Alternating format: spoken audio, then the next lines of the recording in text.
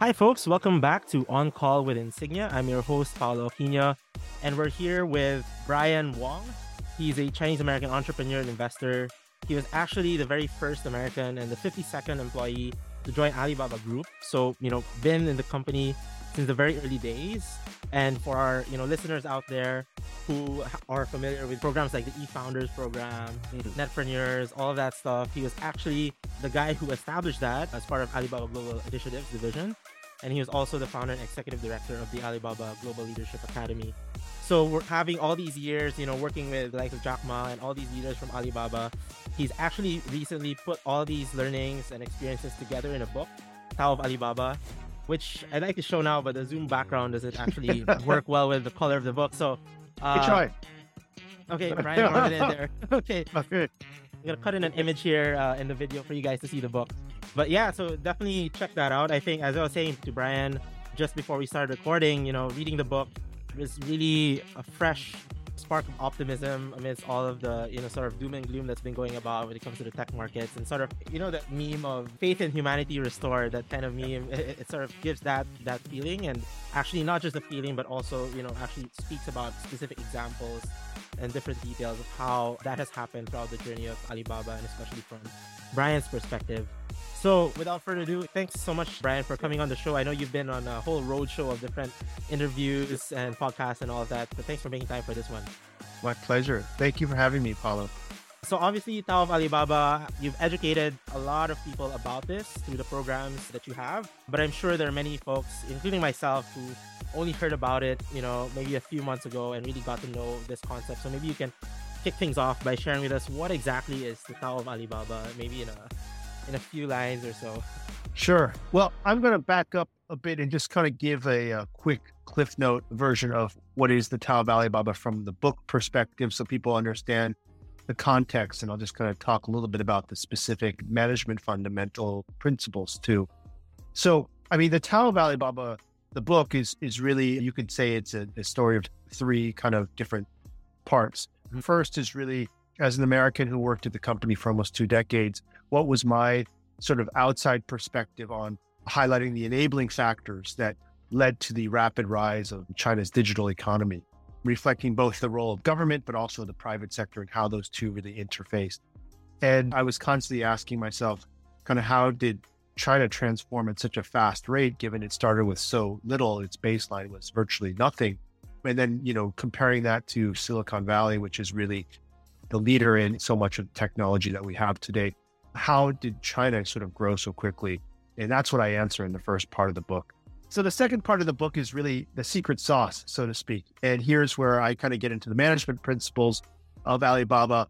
And I think this is probably most useful for entrepreneurs or even executives at large companies alike to really understand kind of the management ethos of the organization.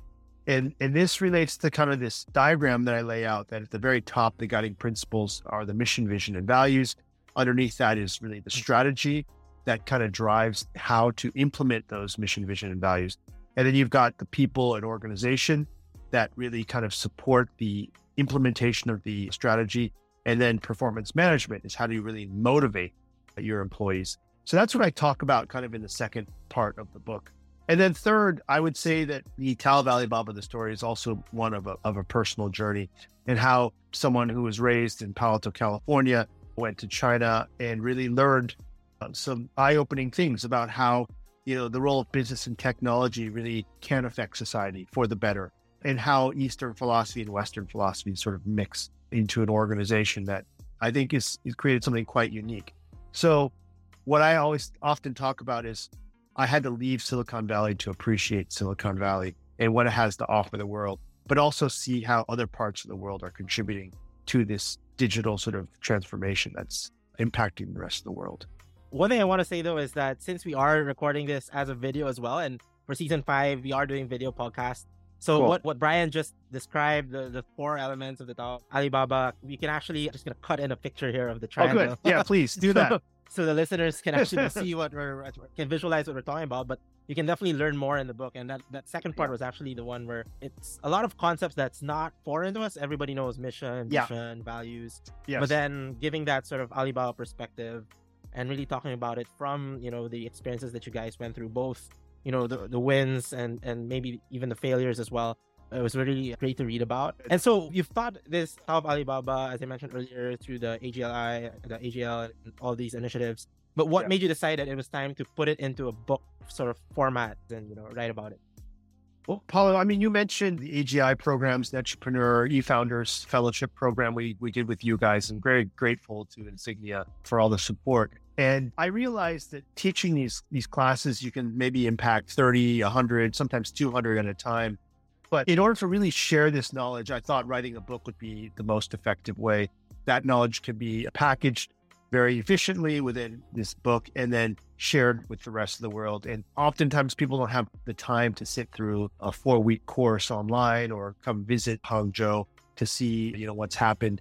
And so I think a book format was a very convenient way to do that. But also I kind of reached a period in my career where, almost 20 years at a company, I felt like now is a good time to kind of have a milestone event where you kind of encapsulate all that and then think about how do you take that knowledge and apply it in other areas. And then the third reason I'd say I wrote the book is I've been kind of watching how the dynamics of kind of US, China have been evolving. And I think that one of the things that concerns me most is this lack of engagement, particularly with COVID. It prevented a lot of travel, right? And so one of the things that I realized is that the interaction between people face to face, visiting an environment, a city, a community really does help address people's concerns or even, creates more familiarity between people. And not having that, I think, has created more and more distance. And so this book is also a way to personalize and really humanize what's happening in China from a technology standpoint and help people to understand outside of China that the people that are running these companies that are part of this whole phenomenon are just like everyone else. They have the same aspirations and they're trying to do good for their communities.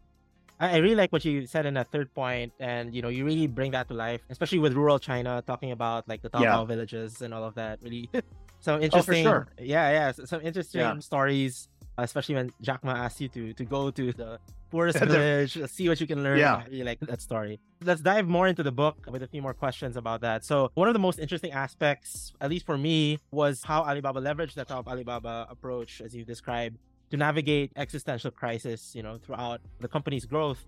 So maybe to better illustrate what you just ran through a while ago, maybe you can give one example of these, components in action. Maybe like a teaser from the book. One of the things that I talk about, not only in that management structure, but also in the leadership principles. I mean, there's a saying we say, leading without leading. And that's a very Taoist principle. And, the book called The Tao of Alibaba really does try and encapsulate kind of multiple aspects of this Taoist philosophy. One is kind of the path or the way. And so sort of a natural sort of force that directs you or a journey that you take as part of kind of being who you are. And the second aspect is kind of being in harmony with your environment. And that's also a dynamic of this yin yang we talk about. And then third is this sort of embracing of contradictions. So if you think about these three principles in terms of the Tao, what happens in cases where you have crises or existential threats or situations where you're very uncertain? Well, if you've got this proper flow in terms of how the leader sort of sets a vision, a mission and a vision, how the team thinks and whether or not they buy into that, whether or not they believe in that, oftentimes the organization will adapt almost instinctually to challenges. And one great example was in 2003. I mean, before COVID, there was an outbreak called SARS, and this was something very serious in Asia in 2003. It had actually affected Alibaba as a company. There was an alleged case that one of the employees had SARS and returned to Hangzhou, and that led to a whole lockdown of the company and the business. And, keep in mind, that was a time when Wi-Fi was not prevalent. We didn't have 5G. Even laptops were a luxury. And so how would an organization be able to operate if everyone needs to leave the office and stay at home? They actually, kind of sealed people into their apartments for like 10 days. It doesn't seem like a lot now, given we've gone through a lot, much longer duration, but the technologies and everything were much different, much more rudimentary. Strangely enough, there was such a strong sense of needing to serve businesses because other businesses, our clients, were affected by this, that the employees themselves instinctually took their desktop computers. They all moved them home. They worked out of their home for that period of time. They continued to answer calls. They stepped up kind of the work that they had to do. And they even had, in some cases, their mothers and grandparents answering phones to help the clients who were all very concerned about what was happening, in terms of the business. So they were able to operate the business remotely without a lot of top-down leadership saying, you must do this and must do that. But also they managed to launch a new company at that time called Taobao. And we all know what Taobao is today. It's the largest retail marketplace in the world, Taobao and Tmall. But that all happened during a crisis period. So I think that speaks volumes about how the motivation behind the employees was so strong in terms of needing to serve and wanting to fulfill a mission that even amidst this time, they were able to do great things. Yeah, a really inspiring story. I mean, especially since that all happened it's now 20 years, right? 20 years ago. 20 years ago, yeah. And it's actually, that whole story is actually counterintuitive in itself, that to be flexible, you need to have strong foundations to be able to adapt to different crises. You need to have those first principles and be able to go back to why you're doing things. Another thing that the book talks about, and I think is pretty relevant to today, especially now in Southeast Asia, where a lot of startups are facing this bear market, but also a lot of them are facing growing pains, right? You need to think about things like corporate governance, financial discipline, all of that. So what can, leaders, especially of these, startups that are, fast growing, learn from the book, especially when it comes to bringing in structure into their company and discipline and all of that? The first thing to say is that no matter how big a company, it will always go through development cycles. And that's been true for Alibaba. If you think about, for 23 years, it has grown into what it is today from, 18 people now to about 250,000 employees and now the highest GMV of any e-commerce company in the world. But it's done this kind of in iterations, it's constantly recreating itself. And so as a mature organization, as you grow in terms of size and scale, but also kind of administrative bureaucracy, it's important to think about how do you stay nimble. And one of the biggest challenges I've seen is you become bigger, you become much more of a target. And then the smaller, more agile startups can start, chomping at your heels and biting off little bits and you become much less flexible. So one of the things that Alibaba did in 2013, if I recall, is that they actually took what was then 3 major business units and broke them up into 25 smaller ones. Because I think Jack felt like the company was becoming too slow. People were becoming too, he felt they weren't being given the opportunity to continue to innovate and fulfill their greatest sort of potential because there were too much bureaucracy. Every decision that you wanted to make had to go through 2 or 3 or 4 people. Whereas if you're in a startup, oftentimes you just have a conversation with, you and the founder or the founder and his lieutenants, and then boom, it's done. So that, I think, from a maturing organization standpoint, in addition to the things you talked about, kind of building up an infrastructure that allows for corporate governance and these things, proper financial sort of management, you still need to stay nimble. And so I think it's important to think of it as a cycle as opposed to just a one-way linear movement. The other thing in terms of financial discipline, I would say that, as you become bigger and you raise more money, we always had a saying that money makes you stupid because you start to get lazy, and rather than to really figure out how to solve the problem, you throw money at the problem and you either, I don't know how many times I heard people say, oh, I don't have enough headcount, or I can't do this because I don't have these people. Well, when you started the company, you didn't have those people and you had to figure out how to do it. And oftentimes you came up with innovative, creative solutions. And I think that is also an important thing, to remain really scrappy in terms of the mindset. I think that this is something that's easily lost when you become a large corporation. So frugalness and trying to be, really creative with how you spend money and use it to the fullest is an important characteristic. And then when you talk about finally corporate governance, you need to ensure proper transparency, checks and balances. As you become larger, things are harder to watch and monitor. So you have to have those systems in place. But I also think succession planning is very important because as a founder, you have to realize that you're not going to be at the company forever, and you need to enable others to grow and to take on responsibility. And this is one of the hardest things for any founder or entrepreneur, is to give up control to others in the company because you feel like you know it all, or you're just paranoid that the wrong decisions are going to be made. And like I have a startup now, and I'm probably the worst culprit of this, even though I talk about this in the book. It's very much like a psychological thing. And if you're good at doing something because you're used to controlling it, how then you justify or feel okay about giving others that space to try it. And that's something that Jack, I think, is very good at, because as a teacher, he was used to empowering others and trusting them. And I think that when it comes to corporate governance, you have to think about all the different aspects. Yeah, to the third point of corporate governance, I really found the whole concept of the partners thing in Alibaba really interesting. Maybe you could just give a brief sort of description of how that worked. Of course. So Jack realized that at some point, and he had actually been preparing for his retirement for almost 10 years. He said, I don't want to die in an office. I want to die on a beach. So I need to prepare my transition. And so what he did over that time was identified 30 something partners, I think it's 38 now, who he felt were really the protectors of the company values, the mission and the vision. And this partnership is really a group that was responsible for ensuring the longevity of the organization. Essentially, he took himself and then hoped that these 30 something partners would share in the same values, but also could carry the company forward when he's not there. And so by doing that, he didn't worry that once he was gone, that all of that would be lost. And so today they make decisions in terms of, board appointments, CEO nominations, and also maintaining the mission and vision and values of the organization. And many of them are founders, co-founders, from the original 18, but there are also many who are executives who joined afterwards, but are equally passionate about the company and its values. Right. But just to clarify, these partners aren't the board itself, right? They're sort of just like a subgroup within the... Exactly. It's the Alibaba partners. Then there's a board of directors. They nominate people for that board, and also the CEO and chairman. But, the whole premise on this is that there are many tech companies who are great. And then, as the founders left and the professional managers came in, one of the problems is the professional managers were really focused on kind of managing quarterly profits and earnings so that they can maximize their compensation. But they weren't thinking about the long-term wellness of an organization, because they didn't have maybe the privilege or the luxury of understanding why that company, what it had gone through, why it exists. And they didn't have the incentive to try and address those longer term issues, because if they didn't manage the quarterly earnings, they might not have a job.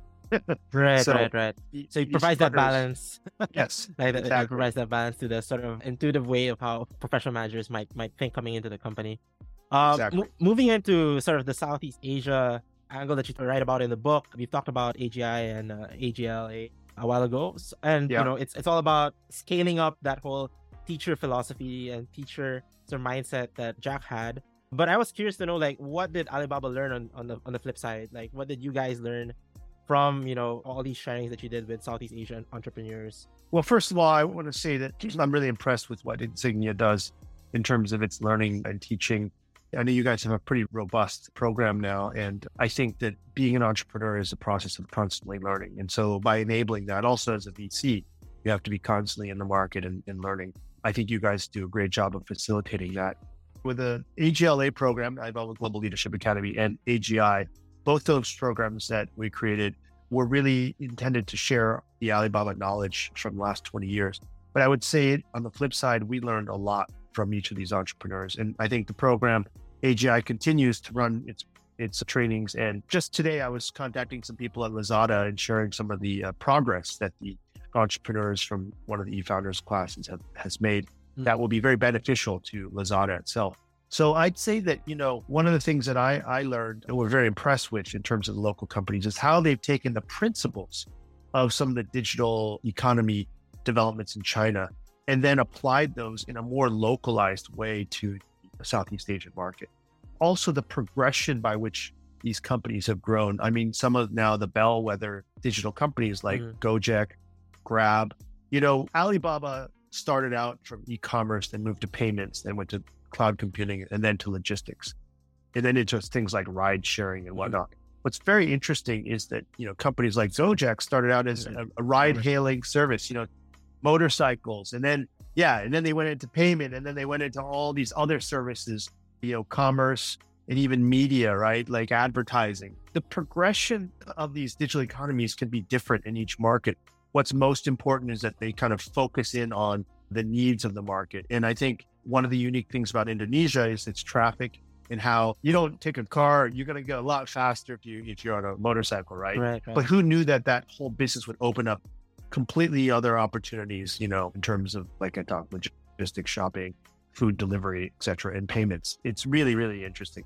Another area that I think is interesting is how these companies have adopted technology to their own local markets. The fisheries industry, there's a company called eFisheries, which I think is doing very well in Indonesia, but it's growing to other markets. It's even looking at expanding into China. Who would have thought that you apply like e-commerce and fintech to the fisheries market? That's something that I think really was pioneered in Southeast Asia. And so there are other companies that have done similar things that I think are really, for us or for Alibaba and for me personally, eye-opening. And I was really inspired by a company that's insurance tech, a company called Policy Street, which really took this principle as enabling kind of the B40, the bottom 40 in society, and then applying the technology to create insurance products for people that are in the gig economy, for those who are doing, street food vendors, and I think that is also an innovation that's happened locally, but echoing the kinds of things that have happened in China. So to me, these are all great stories, but it also shows that whether you call it indigenous or local innovation is very rich in terms of how it evolves and takes its own path.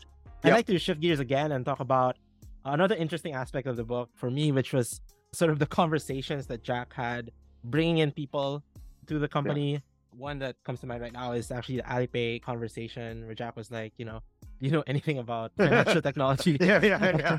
And then the guy was like, no. Like, okay, no. You're the perfect guy. Perfect. Exactly. So what can startup leaders learn from these conversations, right? Both leveraging internal talent as well as attracting top talent like yourself and also Joe Tsai, the CFO, to take their business to the next level. Okay. Well, I would definitely not put myself on the level of Joe Tsai. He's another level, but I'm honored that you would say I'm top talent. But your point being, how do you sort of balance that internal versus external hire, right? I would say that this is a topic I thought about a lot because I saw a lot of success and a lot of failures in this area during my time at the company.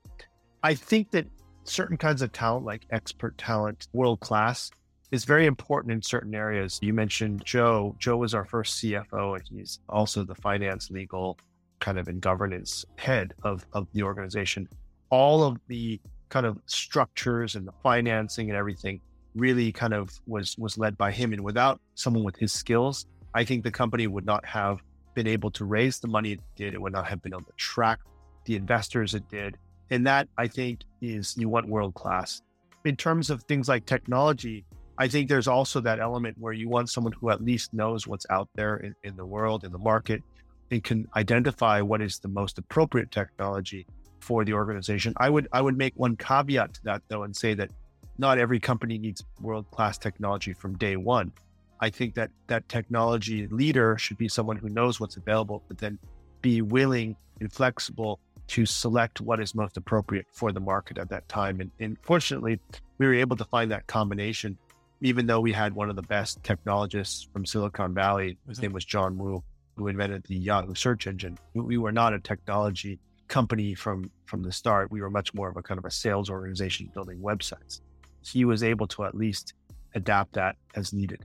For all other areas like sales, product, and marketing, I think that in a market that is so nascent like China at the time, what you need more than just world-class experience is someone who has the right mindset, that is agile, adaptable, but also understands the market needs. I mean, is willing, frankly, to put in the time to make it work. They have to know how to iterate, they know how have to adapt, and they have to be willing to put in the hard work, not just pull out templates and say, let's try this because this is what I did in my last company, or this is what the MBA course taught me.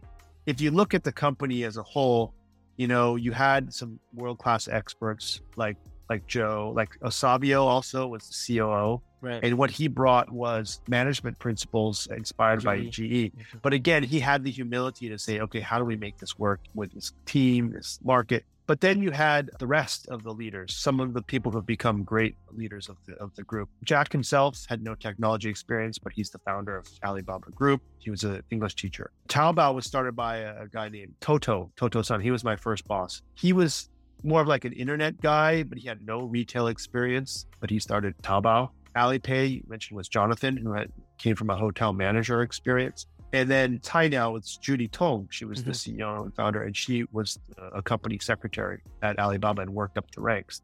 These are all examples of what they call rookies who became great leaders. As I mentioned at the very start that, this book definitely stands out amidst all the sort of media doom and gloom with the tech markets and, being a bear market and all of that. What would you say is something that businesses can learn from Alibaba when it comes to building in a bear market, right? Especially emerging markets, which tend to be, most impacted during, things like global recession. What Jack used to always say is when the sun is out, it's time to fix your roof, because when it starts to rain, it's already too late. You can also maybe reference the common phrase, only the paranoid survive. So I felt that, and this also goes to kind of the whole naysayer or contrarian view. Whenever people were celebrating and the economy is really good, Jack's like, now you got to be very careful. Mm-hmm. And so what I think it requires is an entrepreneur to always be thinking about what's ahead. What are the risks that we need to plan for? And I think that will ensure that you're kind of well situated for anything that comes at you, and you're going to be able to adapt when that happens. The other thing I would say is in a bear market is going back to your roots and saying, okay, what is it that I can do that's going to help my customer base? And obviously you need to help yourself as a company, but hopefully helping your customers is going to help them survive, which then means they're going to stay loyal to you. And then in the long run, you're going to be building up a sustainable business. Those two things I would say are quite important. And, if I give an example, in 2008, and there was a financial crisis, what we did at that time was actually reduced our prices to help the company survive. And ironically, what that did was actually increase sales beyond what we would have expected, and also built loyalty for our customers. During COVID, what we did is we started to deploy services that helped the mom and pop shops get online, because with COVID, then there was no foot traffic. So we repurposed certain platforms and helped these small shop owners get online, but also repurposed our platform to help those mom and pop shops or restaurants who had wait staff that were not being utilized, to then help them become delivery people. All those things we were able to do in response to the challenges. And as a result, kind of helped not only ourselves, but also helped our customers. I'd like to actually also ask about your whole writing experience, putting this book together, given that you went through these experiences yourself and, have already been sharing these lessons, albeit not in a book format. Is there something new that you actually learned and throughout the process of writing this book, like something that you didn't realize before as you were putting this together?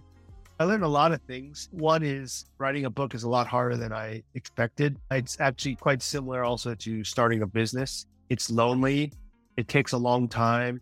And you're constantly asking yourself, why are you doing it? Because no one else seems to care. The good thing, however, is that once it's done, you feel very proud of the achievement. It's something that represents something important in your life, but also has the potential to help others, and hopefully will last for a period of time. All that is to say that there are things in life that sometimes in the immediate scheme, you don't always know why you're doing it, or you ask yourself, why am I suffering so much?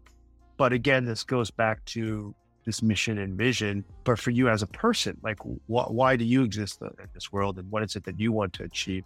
And I think that an entrepreneur needs to ask himself that question in the same way that a book author needs to ask him or herself that question: why am I making this investment? And there needs to be a greater purpose, because every day that I would sit down in front of the computer at 9 p.m. till 12 a.m. and then in the morning from like 7:30 to 8:30, it was painful. When you have writer's block, you're like, geez, this is totally ridiculous.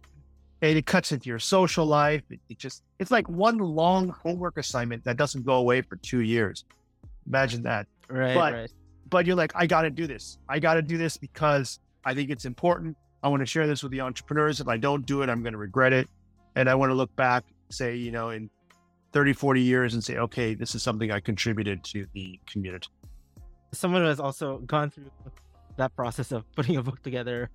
That's right. You've written 2 books, right? Yeah. I was able to, write one with Dingan as well. Yeah. So that definitely went deep fast. But you're a glutton for pain, Paulo. I respect it. Yeah, now I'd like to go into a corner, our #Minute Masterclass. There's a lot of talk about ESG, sustainability, ESG these days. What can businesses learn from Alibaba in terms of, one, measuring and, 2, monitoring sustainable impact? What frameworks do you guys use when it comes to that? The funny thing is that ESGs as a term really came into existence just a few years ago. Yeah.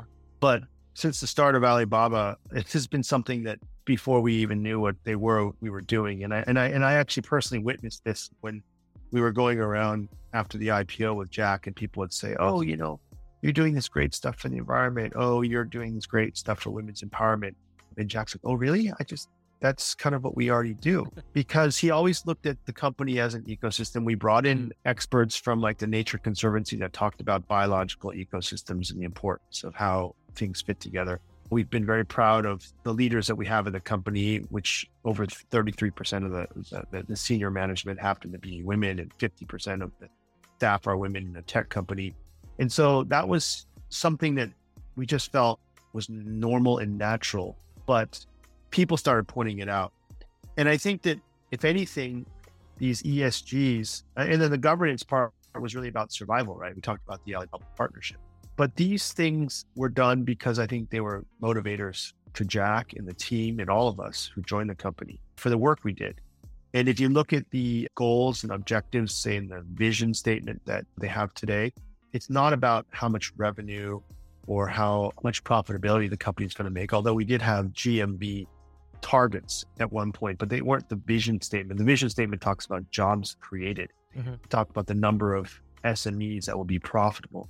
And the thinking behind that is if you're helping your community, if you're helping your customers, then you're going to be creating value for yourself, and because you're creating value for your constituencies or your customers. They also have programs like this Ant Forest program, which essentially uses technology to influence people's behavior to be more conscious of the environment, and also do personal carbon ledger. They can take those carbon credits and plant trees. Over 450 million trees, I think, have been planted in China thanks to that program. That is all just part of, a lot of this is bottom up, the employees think of things, but also, yeah. It's just part of the DNA. What I really appreciate about that whole experience that Alibaba has had with ESG is that it never really was like quote unquote ESG as we know it, where it's something that you sort of integrate later on. People might sometimes really complicate the heck out of it. But it really just goes back to why are you doing what you're doing, right? Which is a theme of the book and of our conversation today. So on that note, moving on to our rapid fire round. So a lot more, short and sweet answers, just some fun questions, I guess. First is, what digital technology or innovation excites you the most today? I would say generative AI. I'm not an expert on all this. I know there's a lot of different ones emerging, but obviously ChatGPT is the one everyone's talking about.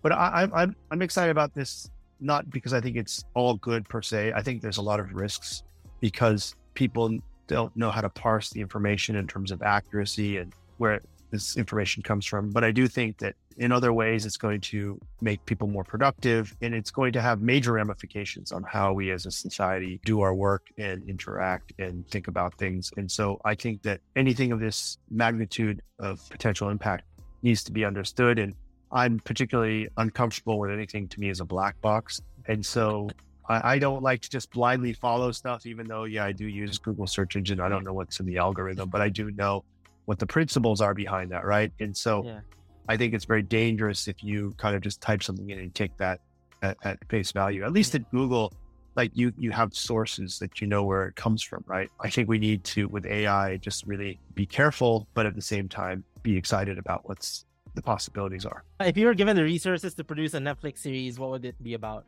I want to do this. Maybe someone in your audience will help work with me and we can co-fund it. I want to do a historical fiction film about Georgetown, Penang from the late 1700s to early 1900s. And I think that this is a fascinating place because it's this entrepot of a mixture of cultures. It was a time of globalization. It was a time of historical significance. Sun Yat-sen went down there as a hideout for the Chinese Revolution. It was where a British general who lost the war against American independence, Cornwallis, has something named after him. And it's also where you have this blend of all these rich cultures, Indian, Malay, British, Jewish, Chinese, and Armenian, I guess, and more. So anyone listening, I guess Brian's hiring. Yeah, let's do it. Let's put something together. Yeah. Right. Looking back now, what is a skill, soft skill or hard skill that you believe you should learn back in your time as a student, university, or even way earlier? I just wish I had more appreciation for math, physics, computer science. I mean, I was curious about all of them, but I didn't do enough. I mean, I really respect people like Elon Musk who kind of just intuitive, right? Yeah. And then also, I wish I had studied more music. I was a musician, but I just wish I had mastered it to a level where I could kind of compose more. And the reason why I have like these hard sciences and kind of the arts all together in one is because I think that the left brain, right brain, you want to develop both, because the mixture of those then creates amazing possibilities that hopefully are things that generative AI cannot do. And yeah, I like how you went back there. What's your most memorable trip to Southeast Asia? Yeah, maybe you can give the place and then what you did.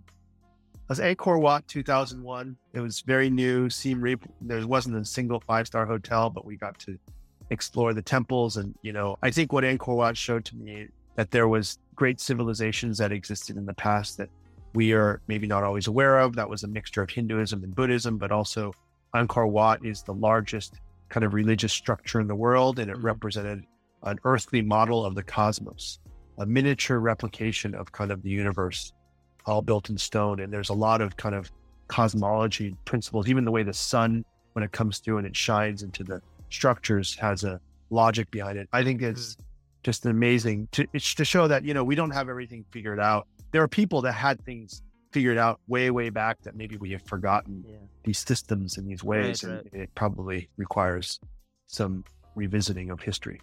You really like that answer. Nobody has given that answer before. Okay. I've asked this question every... Yeah. What's your Yeah. favorite activity to de-stress? I like deep sea fishing or walking along the beach at sunset. I'm very much a water person. Deep sea fishing, what's the biggest catch you've had? I caught a sailfish that was like 5 feet long. I've Wow. caught many in Costa Rica. Really awesome. But even when you're not catching anything, just sitting out on the water is really relaxing. Anything you've read or taken up recently you'd like to recommend to our listeners? Obviously, Tao Valley Baba is recommending that. Tao purely. Valley Baba, hands down. I mean, after you read the Tao Valley Baba, maybe Tiny Habits by BJ Fogg. I'm getting into that, and I'm trying to think about how you can use technology to actually drive behavioral change through tiny habits. And this episode is coming out on Valentine's, Feb 14th. Oh. So obviously, I love... Important day. Can't leave you without a question on love. So what's the biggest thing you've done for love, if you don't mind sharing? Yeah, no, like I could tell you some cheesy like proposal thing, which I did in front of 400 people. But Oh, wow. the really heartfelt, this is a little bit more serious, is 2021. My mother unfortunately passed away, but it was also a time when my second daughter was born.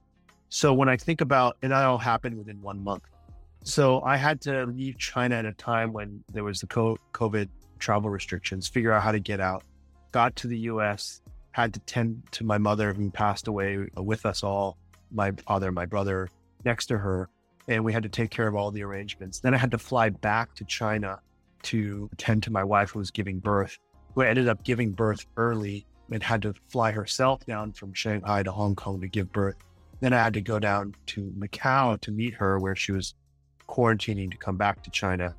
And that whole logistical thing, if you think about it, just one of those events was enough to stress someone out.